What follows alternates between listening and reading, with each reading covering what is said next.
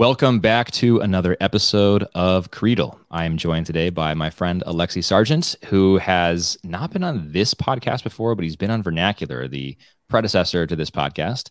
Alexi is a man of many talents who's done a lot of things. I will read to you some portions of his bio here, just so you get a flavor for the things that Alexi has done and is interested in.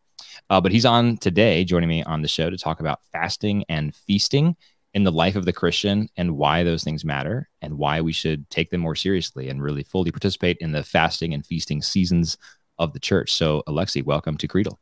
So good to be here. So good to have you. It's been a long time since we talked, and I'm really glad that I could finally get you onto Creedle. I know also you were expecting a baby girl coming in the next 4 weeks or so. So congratulations to you and Leah on that. Thank you so much. To my listeners, Alexi, as I mentioned, a man of many talents. He's a writer, a playwright, a game maker. We'll talk about that a little bit, who lives and works in the greater DC area. He writes at places like First Things, The New Criterion, The American Interest, The Weekly Standard, The New Atlantis, National Review, Commonweal, Acculturated, Alatea, and The American Conservative. He's a Yale graduate, 2015. Graduated from Yale with a BA in English and Theater Studies, and then for a while served as a junior fellow at First Things, and then worked at Magnificat and put together some of that great content, if any of you are Magnificat subscribers. But he loves telling stories, loves directing stories as a playwright and theater director, and also loves designing stories through tabletop board game creation.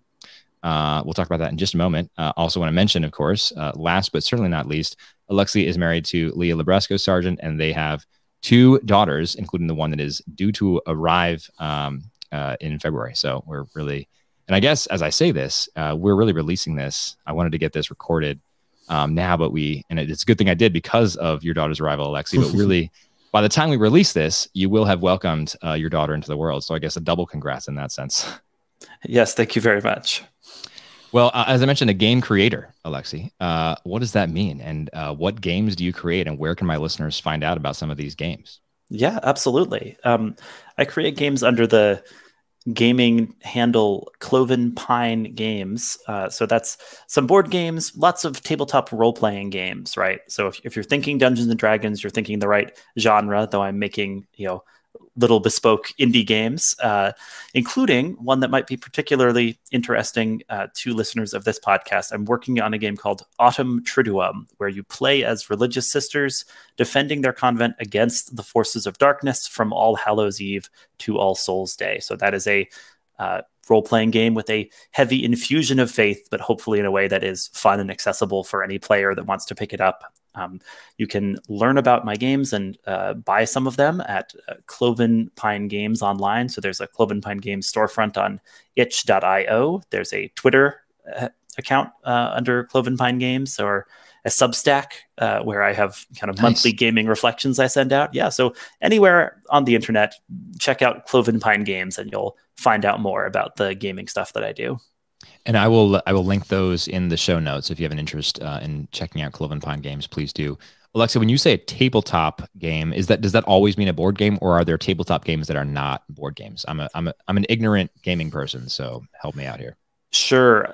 Tabletop kind of just distinguishes it from video games, right? Okay. So yes, board games, but also card games or role-playing games where you're rolling dice on a table, but a lot of the game is being created in the conversation between the players and the imaginative world that's unfolding through that.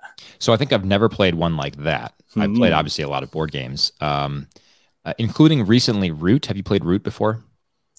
I have not played Root the board game. I have played Root the role-playing game, which is the role-playing game based on that board game. So this is maybe a really good sort of point of departure for what I was going to ask. But what does it look like to have a role-playing game where there's no, I'm just so used to, if I play a game, I'm so used to, absent just a card game, I don't know, poker or Go Fish or whatever. I'm so used to having like a board to sort of center the activities. So what is it like to not have that anchor, if you will? Yeah. It means that the conversation between the players becomes the stuff of the game, right? And the game's mechanics may say, when you describe your character trying to do such and such, roll dice to see how you fare, right? And then hopefully the dice give you some more interesting input into your story, kind of giving you prompts that will push you away from whatever you might have done by default, right? That's kind of how I think of the mechanics, as things that feed into the story and give you new material. And then it all goes back to the story, though, right? It doesn't mean you're moving pieces on a board. It means you're, returning to whatever, tale of adventure, say, you're spinning with your friends, and then you describe how, because you've rolled high, your character has a extraordinary success and everyone, applauds, or you describe how because you've rolled low, your character suffers a humiliating setback, but they'll learn and do better next time, right? That's fun and really interesting. Let me ask you this. Have you found that since becoming a parent, you have suffered a corresponding loss in your available time to play tabletop games? It definitely changes things, having a little person around. Fortunately, she does have a bedtime. Sometimes what that means is, we put her down to bed and then we're, playing with friends after that. Yeah. I've just found, I'm not really into board games. I enjoy them from time to time, but most of the sort of like niche, even Settlers of Catan is not really a game that I've enjoyed historically. I'm open to trying it again, but it's just not one that I played it once, I think, in my life, and it was just like, it's kind of, I don't know, I could take it or leave it. Not amazing. So it's not really in my nature to be a big board gamer. But I've heard about these games that can take, 6+ hours to complete, or on the upper end, I've even heard of ones that take multiple days. And I just think, well, there's no way that could happen in my house, because we would lose all the pieces, like the board would get knocked off repeatedly and everything would be lost. So it's impossible to do that in my household right now at this stage of life. I guess this is another advantage for, theater of the mind games where there isn't a board to knock over. Yes. Yeah, very true. I'll have to check one of those. So if I was going to try one of those more role-playing games where there isn't necessarily a board to sort of anchor the action, is there a recommendation that you'd have for where to, maybe a Cloven Pine one, or maybe something a little bit more accessible, if yours are not? I don't know. It depends on what genre you're into. A game I created that's meant as a good on-ramp game for first-time players is called Secret Science Sewer Siblings, where you play as a family of Teenage Mutant Ninja Critters who have to rescue their mentor from dark forces, right? Now, of course, that relies on a very particular genre touchstone. So if you're not into the source material that I've cleverly written around the trademark of, then maybe that's not a great first game. But if that's something that gets you excited, it is meant to be a good game that can, teach you how this sort of game works. It sounds interesting to me. I'll give it a shot. So then do you build an entire narrative around this game? The game is the narrative, right? Yeah. Okay. Yeah. Well, what about you as the creator? Do you build you build a whole sort of like preamble, a prefatory narrative to get people into the game, and then they create the narrative? Yeah. So this game, because it's meant to really like bring you on board, it has a situation, right? Now you have the freedom to build a character that fits into that situation, but the game tells you you're a family, your mentor is kidnapped, you need to rescue them. Other games don't necessarily specify all of that, but this one kind of gives you that so that there's some momentum, right? So that it kind of pushes you into the story. Yeah, that's cool. All right. I will, I'm going to check it out at Cloven Pine Games, and I encourage my listeners to do the same. And it is free. Well, there you go. Free 99. That's the best price of all. Alexi, let's dive into our topic today, which is, as I mentioned already, fasting and feasting. Not a surprise to you, of course, since we've talked about this already. But when we talk about fasting and feasting, we talk about this as Catholics in the context of the liturgical year. Yeah. The liturgical year is it starts with the beginning of Advent and it ends with Christ the King Sunday, at least in the Latin Church, just before Advent. And the liturgical year provides us as Catholics an opportunity to build a rhythm of our lives, and to sort of embrace the life of Jesus, and enter into his sufferings, enter into his victories, and ultimately to enter into his great and final victory. But beyond that, why does the liturgical year matter? I think a lot of times it feels repetitive. I think a lot of times it feels like a lot of drudgery, especially, and I can even speak for myself here, when you're, 4 or 5 weeks deep into Lent and there's not really an end in sight. And you're really trying to do the fasting thing well and trying to do the penance thing. And it just feels like an awful lot of drudgery, and Lent is especially tough because you're you're often in the middle of Lent. You're still in sort of like the dark gray parts of the year in the Northern Hemisphere. And it can just be tough. So there are reasons to not embrace the liturgical year, but why does it matter, and why should we embrace the liturgical year? Yeah, it's a great question. We are embodied beings and particular beings, and so the way God has saved us is through embodiment and particularity, right? This is the truth of the incarnation, right? Part of the great mystery of God become man, and it's the truth of the liturgical year as well, right? In the liturgical year, we have this cycle of time that points us outside of time and towards eternity. So rather than having our life moving forward in a sort of undifferentiated way, right? Or thinking of our life as a circle that never ends, we have this liturgical year that gives us a cycle. You could almost think of it as a spiral, where hopefully as the events of Jesus's life recur in memory in our life, we are able to go deeper into them and go further out from our kind of holy mundane experience. So embodiment and particularity, this is a part of us, and this is a part of the new structure to time that God kind of offers us in the form of the liturgical year. And I think that's a really good point that you mentioned. When you say particularity, let's unpack that word a little bit more. So embodiment, we're not just simply souls. We are not just simply souls that sort of happen to inhabit a body for a time and place for the temporal existence that we have, but actually we are souls who are embodied. We don't have a body. We are a union of body and soul. We are not a body. We are a union of body and soul, but we are also not just a soul, right? So that's what we mean by embodiment. When you say particularity, let's unpack that a little bit more. What does that word mean in this context? Sure. Sometimes there's discussion of the scandal of the particular, right? The way that, for example, God chose a particular woman to be the mother to his son, right? Mary, we revere her, but there's a sort of sense of like, she's this single person, right? This particular person that's been picked out for this, and basically God is not scandalized by the particular, and God is willing to enter into the particular to save us and to use particular people, particular times, particular places, particular means to reach us. So rather than the universe kind of broadcasting his message in a all-encompassing way, it's through particular people and places that graces often come to us. Now, I don't want to overstate this. We do also know that the heavens declare the glory of God, but in the particular, God's glory is also declared, and sometimes that is the key way that he reaches us and changes our lives. That's all well said. But to use your point about the heavens declaring, I mean, the heavens declare God's glory in a particular way, right? The heavens declare God's glory in a way different from the bumblebee, which also declares his glory. And so I think it is true that all of creation declares his glory, but all of creation in its particularity displays his glory. And I like your point about how the particularity really extends not just to space, to the things that we see, to the things that inhabit the world, but also to time itself. So there is particularity in time.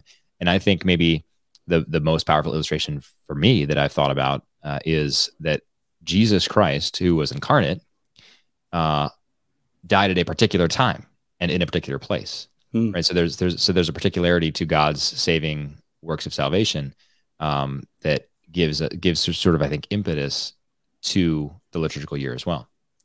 Gerard Manley Hopkins, the English Catholic poet, is in some ways the poet of particularity. I think if you turn to his poems, you'll see a recurring theme of how God's wonders are shown forth in each thing being itself emphatically.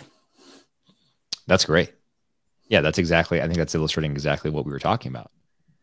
That's neat. Okay.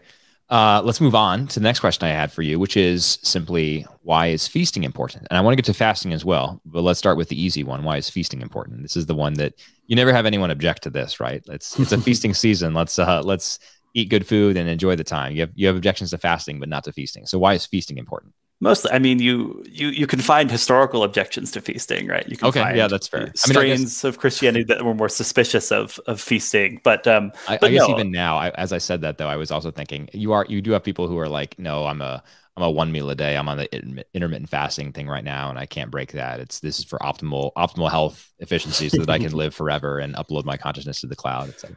So yeah, I guess there are objections to feasting, but they are fewer and farther between than objections to fasting. Yeah, feasting is an affirmation of things that are very strongly part of our nature, right? We do want food and good company and the chance for merriment, and in the feasts of the liturgical year, we see that desire baptized and sanctified. We see our drive towards community and celebration placed in the context of salvation. And so we have feasts celebrating Christ, celebrating the saints, feasts all through the church year, but particularly the great feasts of Christmas and Easter, Pentecost, right? These kind of moments of commemorating turning points in the history of the universe, right? Milestones in Christ's life and the way he worked our salvation, that we celebrate in high style. And that is important, not only to commemorate these things that are true, but to live out what is best in these human impulses towards celebration.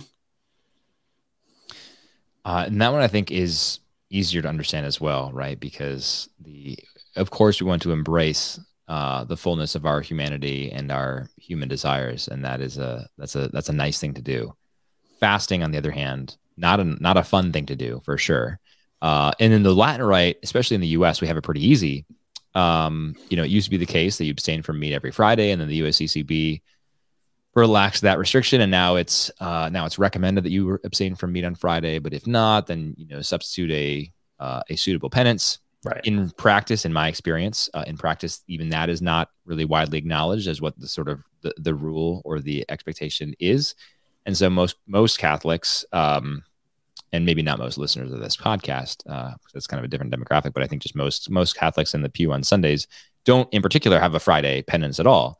And so fasting, it seems to be the case that fasting has gone out of fashion somewhat in the Latin Church today, at least in the US. But if you talk to your Eastern brethren in the Eastern churches, and my family and I now worship at an Eastern Catholic church, Alexi, they take fasting very seriously, and there's the Great Fast in Lent, and it is very hardcore. And so there's a whole different culture of fasting there. But John Paul II, Alexi, said that we are an Easter people. And so if we're an Easter people, why should we fast? Yeah, absolutely. I mean, of course we are an Easter people. That is the heart of the thing, right? The resurrection, the empty tomb. However, Lent and its fasting, while it contrasts with Easter, it is not opposed to it, right? It is the necessary preparation for it. For example, St. John Paul II, he said, we are an Easter people and Alleluia is our song. But of course, we fast from Alleluia itself, among other things, during Lent. We kind of remove from the Mass and from our liturgical prayers that great shout of joy, Alleluia, so that we experience a true hunger for it, right? We can really understand the blessing and the meaning of Alleluia when Easter arrives and Alleluia returns.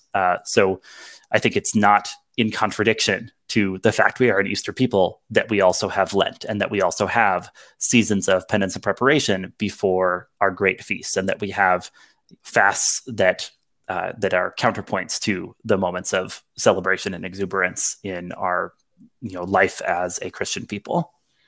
Yeah, I love what you said there and how you connected the fasting to the feasting, because without the feasting, the fasting really makes no sense.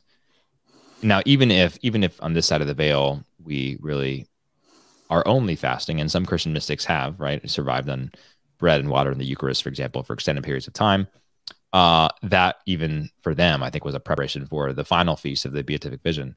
Absolutely. But say more about that, Alexi. How does the feasting ultimately make sense of our periods of fasting? Yeah, I think you hit the nail on the head, right? That the final feast is the wedding feast of the Lamb, right? Union with God in heaven, is the feast that all of our earthly feasts are pointing towards, and that all of our earthly fasts are preparations for, just as, the fact of our, life with its times of suffering and darkness on earth can be thought of as a fast in preparation for the feast we hope to be part of in the company of all of the saints. So I think if we think a little about what feasting teaches us, right? What does feasting tell us about the meaning of human existence? Well, it tells us we are made to enjoy God forever, right? That's a formulation from a catechism I grew up with. What is the chief end of man? Yeah, the catechism. I grew up with that as well. Yeah, the wording that I had was to glorify God and enjoy Him forever, right? Yeah. And that is bound up in the whole concept of feast, right? That ultimately the reason for the feast is God, our Maker, who has made us to glorify Him and enjoy Him. Yeah. No, it's beautiful. Yeah, I didn't mention at the beginning to my listeners that Alexi, like myself, is a convert, also from Anglicanism, right, Alexi? Yeah, absolutely. I grew up going to the type of Episcopal parish in America that talks about itself as Anglo-Catholic, right? Leans into that tradition, and there came a point where that became less tenable, right? Doctrinal conflict with the diocese we were a part of became legal conflict, and then my family had to decide, where it was God was leading us, and we took a good look at the way we'd been formed, and whose writings had been really influential in our walk with Christ. And there were so many Catholics represented, right, from St. Augustine to St. Thomas Aquinas to G.K. Chesterton. We realized we should really take a look at becoming Catholic at that point. And this was when I was beginning college, that we as a family set off on this journey, and we were received into the church all together during my sophomore year, thanks to help from wonderful Mercedarian brothers at a parish in Philadelphia who were able to answer some of our questions and help guide us over the threshold to become part of the Catholic Church. That's amazing, and what a gift to be received with your whole family. Absolutely, that must have been beautiful. When I was received, it was with because I was married and had we had our oldest at the time, so it was with my family in the sense of my wife and my child, but my parents, obviously, and siblings did not and have not become Catholic since then. But what a beautiful thing to be received with your parents and your siblings. That's amazing. And my wife, Leah, is also a convert, though she came up from atheism. So she took kind of a longer road. I feel like I was well set up by my Anglo-Catholic background to eventually embrace the fullness of the Catholic faith. Yeah. And for folks who want to hear Leah's story, she was actually on the podcast in the early days. I think it was summer 2019 that Leah came on to talk about her journey from atheism. I will look up the episode number and get back to you in just a moment. But I was actually going to ask about what you just said, being well set up, Alexi. When you said you were well set up, do you think that? Oh, here, actually, episode 6. So episode 6 of this podcast was with Leah, and she told her story there. Oh, fantastic! But when you said that you were well set up, do you think that you were well set up to embrace the liturgical year as well? Obviously, Anglicans have a liturgical year, but in my experience, I don't know what yours was. In my experience, it was observed to varying degrees, not dissimilar to the way it is in the Catholic Church now. But I think your preparation would kind of depend on what parish you went to and what your church community was like in Anglicanism. Yeah, no, I was very fortunate. I had a church community that really embrace the liturgical year. In fact, I've got a stack of books next to me that I pulled for our conversation, things that I thought might be interesting to reference while we're talking about fasting and feasting and living with the liturgical seasons. And one of them is this book for young readers called My Book of the Church's Year, by Enid M. Chadwick, which is like the most British name possible. Super British, wow! And it's a lovely Anglican classic of explaining the church year in kind of beautiful illustrations that are good for children. So I'm definitely going to My Book of the Church's Year. So as Book of the Church's Year, okay. As my children get older, I'm definitely going to use this book to introduce them to things, because it is substantially the same as the Catholic liturgical year, with a few small differences we can note. That's I'm definitely going to get this for our kids as well. This looks wonderful. I just went to AnglicanHistory.org, and they have a lot of the pictures from the book in it. The illustrations are wonderful. Yeah, aren't they beautiful? Yeah. Podcast listeners, they're beautiful. Look them up. Yeah, seriously. AnglicanHistory.org/children/Chadwick_year.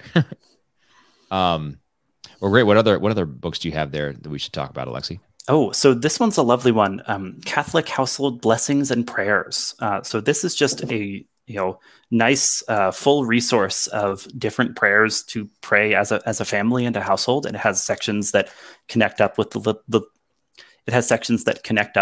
the liturgical year. So, recently, for example, we chalked our doors for Epiphany, and we did that using prayers that were from this book. And it has commemorations of many other feasts throughout the year, and suggestions for ways to pray together in the household, all through the church's year.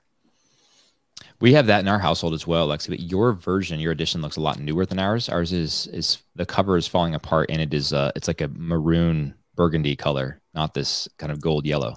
Yeah, this may have been a more recent version they put out. Definitely worth looking up if you're interested in kind of prayer within the home. Yeah, I think it's in it. I definitely second your recommendation about that, because it is wonderful for families and households. And just has a lot of resources in there. We break our book out. Actually, we do it many times nightly, because I don't know if you've seen, it's page 328 in our edition. I don't know if it's 328 in yours. I don't know if they changed the page numbering in the new edition, but page 328 in ours is the evening intercessions.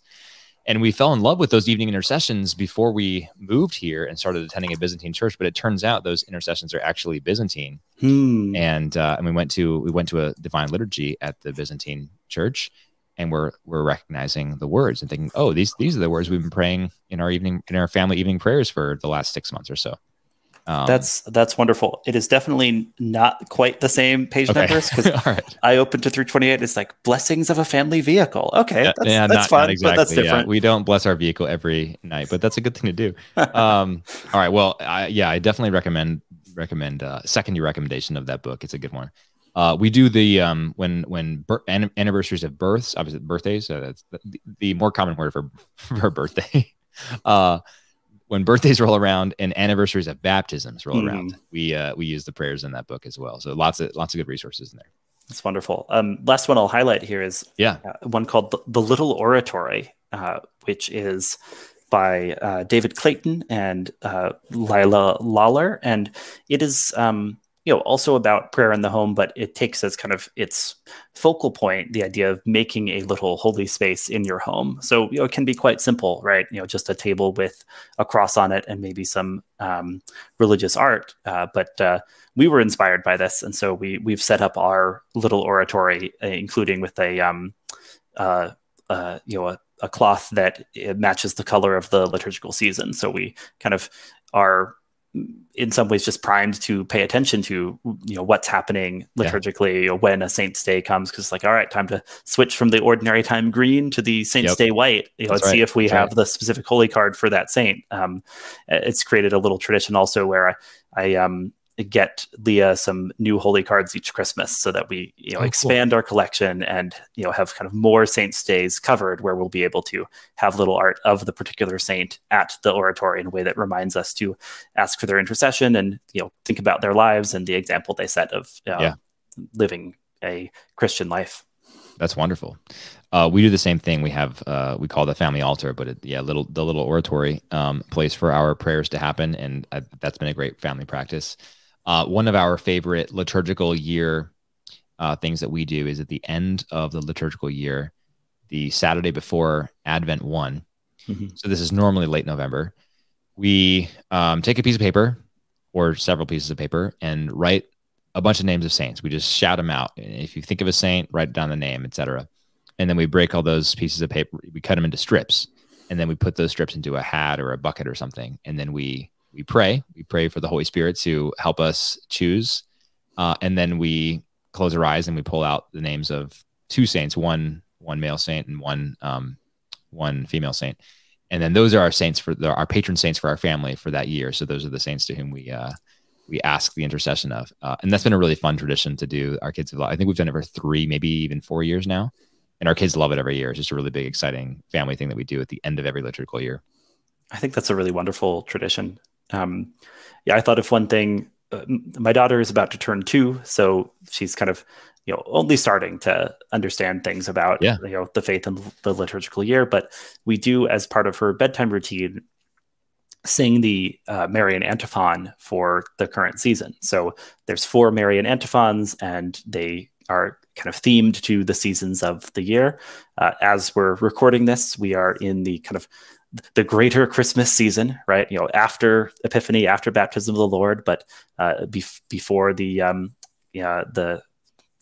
day known as Candlemas, or the Feast of the Presentation, which is the sort of end date of the extended Christmas season. Right, yeah. So we have listen to Christmas music up until Candlemas. So exactly, that's how it works. So we are praying, Alma Redemptoris Mater, or really singing Alma Redemptoris Mater as part of Beatrice's bedtime routine, and that will switch up after Candlemas. Yep. And that's beautiful. I think it's a nice way to just bring a little bit of beauty from the church's year and peg it to the seasons, so that Beatrice is familiar with that from an early age. Yeah.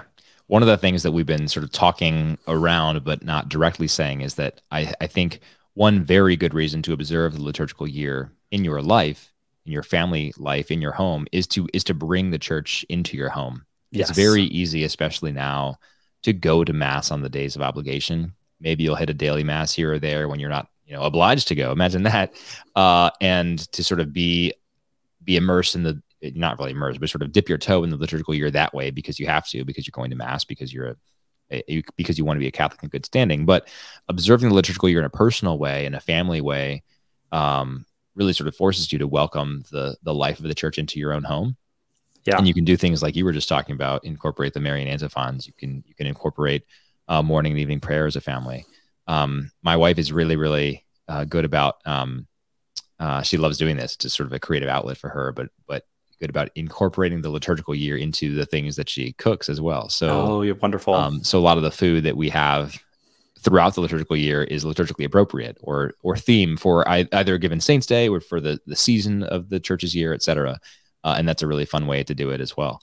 And we have found, our oldest now is 7, our youngest is almost 1. So obviously there's a wide variety of sort of understanding in what is going on and how we observe these religious practices as a family. But we have found that the kids really, really get excited, when we can build it in sort of an age appropriate, child friendly way, some observation of the liturgical year, they get really excited. And rather than having 2 days every year, their birthday and Christmas that they look forward to, we have many days throughout the year that they get excited.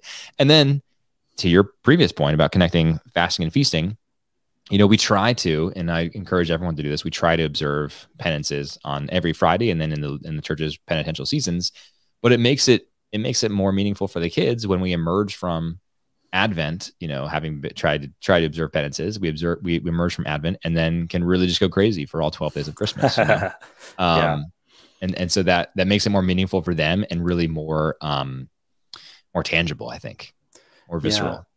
Yeah. The other advantage, to kind of bringing fasting in particular out of the context of, this is only a church thing, right? Like if families and individuals and communities can fast together, that makes it a corporate act of witness. Right. Yeah. I'm pulling this point from a wonderful article that the historian Eamon Duffy wrote for First Things called "To Fast Again," where he made a really excellent point that fasting is, is many things, but one of the things it is solidarity with the poor and the needy, as we all acknowledge the ways that we are poor and we are needy, and kind of stand with those members of society, members of the church who kind of have no choice but to fast when we voluntarily take on fasting. And so, Duffy's broader point is the church loses something when fasting becomes something very laissez-faire, when it's something taken on by individuals on a very individual basis, as opposed to something that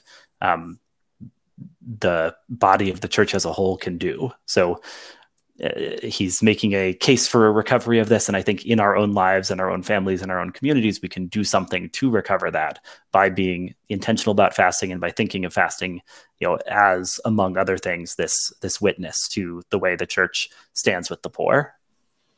That's a really good point. I remember several years ago when now Senator Cory Booker, I believe he was still the mayor of Newark, New Jersey at the time. He went on a food stamp fast.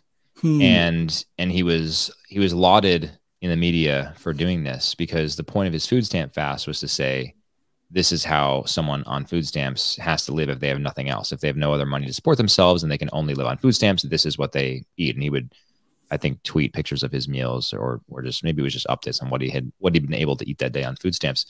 And so that was exactly what you're talking about. It was a fast of sorts in solidarity with the poor. Yeah.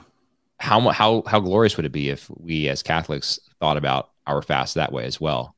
And I'm just as guilty as anyone not doing that. I often just look at fasting as like, this is just the thing I've got to kind of muscle through. It makes me stronger, etc. And then I get to the feasting, rather than thinking this is something that this is a suffering I'm voluntarily taking on, not for the poor exclusively, but for the poor through the suffering of Jesus. For all those who suffer with our suffering Lord, and this is the way that I can unite my sufferings to those in humanity who suffer, but most particularly to the God-man who suffered.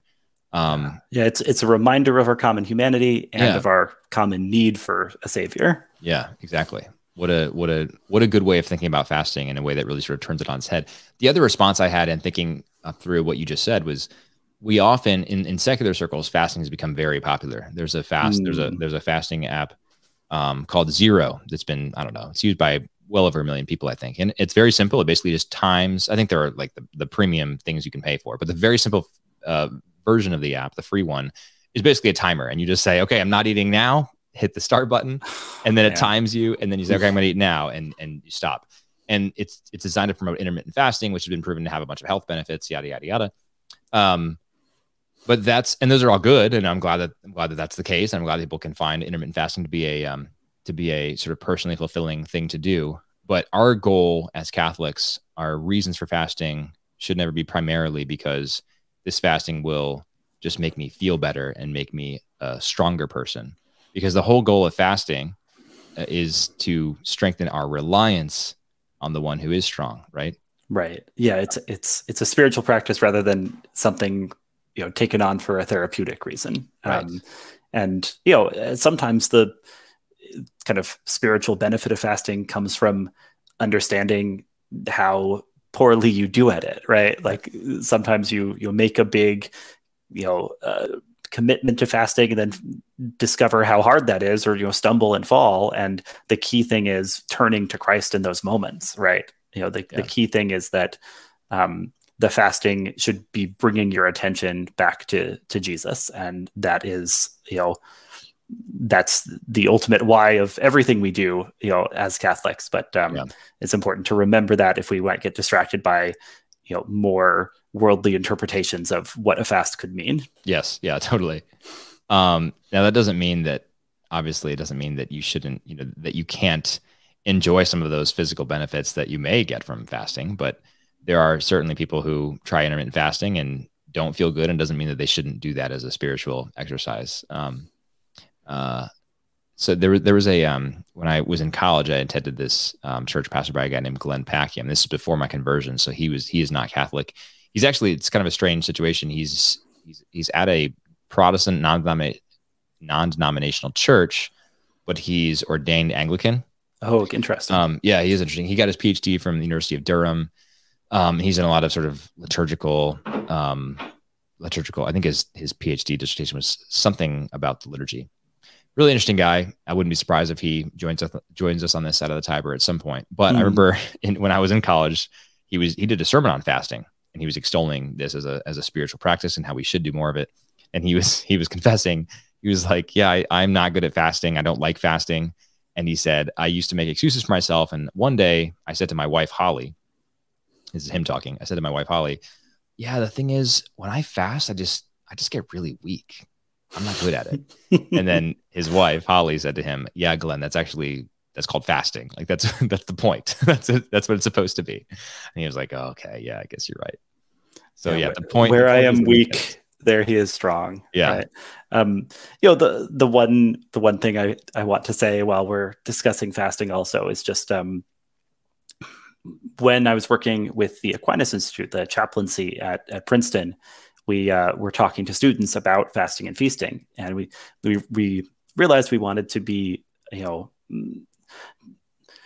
we realized we wanted to make sure we didn't, push anyone into kind of exuberant overcommitment to fasting, in the way that when you're young you might be tempted to overbalance like that. So we included in our reading packet some letters from St. Francis de Sales, who's just a really wonderful spiritual advisor, right? And he's got these letters just to people in the world, giving them advice, including about fasting. And often his advice is, not to overdo it, right? Yeah. To kind of accept the sacrifices that God ends up asking of you, rather than the like big sacrifices you like want to make yourself in a moment of enthusiasm. There's a letter to a pregnant woman, right, who's asking about fasting, and he says, no, don't do that. Nourish without scruple your body. This is the quote. Right. He says, you will not lack for mortifications of the heart, which is the only holocaust God desires from you. So that is really helpful, I think, as a way to put in context the practice of fasting, that it's all about what God desires from us and the sacrifices he might ask for us. Some of those are part of just the regular practice of the church. Some of those might be additional ones, but we should be kind of listening, right? Staying attentive to what God is asking from us, and having trusted spiritual advisors who can help us discern that, rather than overbalancing into something that goes beyond what God's asking at this moment. Yeah, it's a really good point, Alexi. I'm glad you mentioned that. I think in general, people should fast with the guidance of a spiritual director, and that spiritual director can, or at least should, be able to help you determine how much is too much, how much is appropriate for you. And everyone has a starting point too. So if you've never fasted before, you shouldn't just say like, I'm going to go 48 hours without food. That would be just downright irresponsible. And you should definitely not do that. So, when possible, fast with the advice of a spiritual director, and don't take on too much too soon, for sure. On your point about the pregnant woman to whom Francis de Sales was writing, you will not lack for mortifications of the heart, I think is what he said. Mm-hmm. It reminds me, one of my work colleagues just told me this week, apparently there's a story out there. I it's all hearsay, but I can see it for sure. I can see it happening. Apparently the Exodus 90 programmers, the planners, the heads of that program, went to do some focus groups on whether or not they should put together an Exodus 90 type program for women. Mm-hmm. And they pitched this idea to a bunch of religious nuns, and the nuns said, women suffer enough already. You don't need to do Exodus 90 for them. And I was like, that's super true. Truer words were never spoken. 100% agree.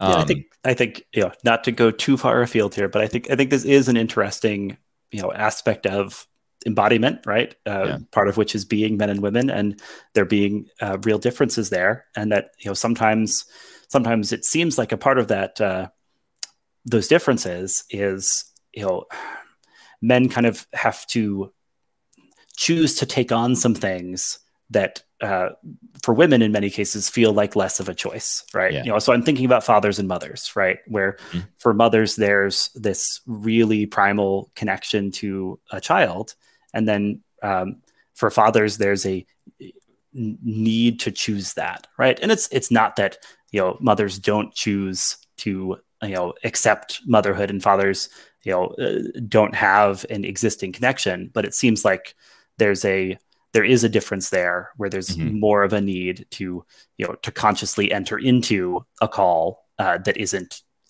a part of you the way that a child is a part of the mother at first. So, well, certainly biologically, our bodies bear witness to that, right? Because for 9 months, the woman cannot forsake that. I mean, literally biologically, there's not a choice there that happens. I mean, obviously there is abortion and voluntary abortion, but short of that, the woman doesn't have a choice. The woman can't just abandon her child like the man can, and many men do, just decide like, I don't want to father this child, so I'm going to go my own way. Thanks. So even our bodies, I think, bear witness to that difference in sort of innate dependency. Yeah. There's a way that men have the possibility of walking away, and then growing in virtue is about, not doing that, right? Living up to responsibilities and, taking on the things that require you to commit to something. Yeah, that's a really good point. Returning to this idea of the sort of the novice, the fasting novice, what are some, and I should also mention, actually, just to round out your point about, not doing too much too soon. Fasting is not strictly about food, which is why St. Francis of Sales says you will not lack for mortifications of the heart. Fasting is about a posture of the heart, and fasting can happen through many things. So you can fast from video games, you can fast from technology, you can fast from food, which is sort of the primary way that the church generally talks about fasting. But there are plenty of things that you can fast from that can be spiritually beneficial for you. And so you might find yourself in, you have a condition like hypoglycemia or diabetes, and you're not able to fast from food. Totally fine. There are plenty of fasts that you can do, and mortifications that you can offer up. And by the way, embracing the hypoglycemia or diabetes that you have is in itself also mortification. So in the words of St. Francis of Sales, you will not lack for mortifications of the heart. But Alexei, where I was going next with this, and this is probably a question we can sort of wrap up on, for those who are listening to this and think I need to get more serious about embracing the fasting and feasting of the church, do you have any sort of beginners recommendations for where or how they might start?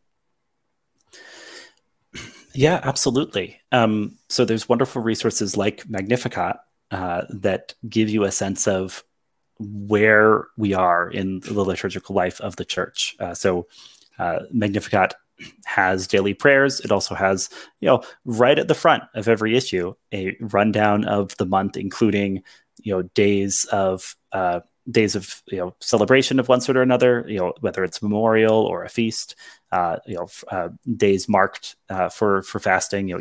Each Friday should be a day of some kind of penance, and the historic one was abstinence from meat, right? But you can start thinking about how fasting and feasting kind of fit into your time, right? And ways that your time can, adjust a little around the demands of fasting and feasting, and yes, be careful about taking things on. Think a little bit about, about everything being an experiment, something you're ready to revise rather than committing all at once forever. If you need to adjust what kind of Friday penance you're doing, based on the needs of your family, then that is something definitely to consider, and there's no shame in that. But starting with something is good, right? Find some way to begin celebrating the feast of the church year and taking on the fasts of the church year. There's always something you can offer a fast up for, right? I'm sure you have something or someone you want to pray for, or you have, a desire to pray for the intentions of the Holy Father, or for the needs of our nation, right? There's lots of things that you can think about as, what you're offering your fast for, in addition to, of course, the hope that it is part of the process of you yourself being more conformed to Christ and understanding your dependence on him and your need to turn to him every day. Yeah. Well said. And I encourage our listeners once again, as we prepare to head into Lent, to maybe make this the first Lent that if you haven't done it previously, make this the first Lent where you take on some conscious penance, and decide to try to apply some of these fasting principles that Alexi has talked about with us today. Alexi, thanks so much for joining us. To my listeners, I want to remind you to go check out Alexi's games, Cloven Pine Games. They have a profile on itch.io. You can also find the Cloven Pine Games Substack and the Cloven Pine Games Twitter handle and follow his work there. I'm certainly going to go check out some of the offerings and see. I'm still thinking about one of these role-playing non-board games, since this is it would be a new experience for me, Alexi. That'd be awesome. And hey, if you want to check it out and have me back on to talk about it, I think that could be really cool. Okay. Yeah, that sounds great. Well, we were already talking before we hit go here about another topic, certainly game related, that we can do for later this year. So once you and Leah and Beatrice get settled with the new one, yes, we'll reconnect and make that happen. So thanks so much for joining us, Alexi. Really appreciate it. How can our listeners reach you if they have questions or want to chat a little bit more about that, or where can they follow more of your work apart from the Cloven Pine game stuff? Yeah, you can also find me, under my own name on Twitter at Alexi Sargent. That's Sargent, Sargeant. I've got a website too where you can find some examples of my writing, here and there around the internet. And there's a way to contact me through that website if you've got questions about what we talked about or just about life as a Catholic. I'm happy to chat. Sounds great. Well, thanks once again, Alexi, for your time today. Always a pleasure to chat with you. Appreciate the talk about fasting and feasting today. To my listeners, hopefully you enjoyed this episode. If you have any feedback for me or a question for Alexi and you just want to email it to me and I can forward it on to him, I'd be happy to do that. My email is Zach, Z-A-C, @creedalpodcast.com. And until next time, God bless you.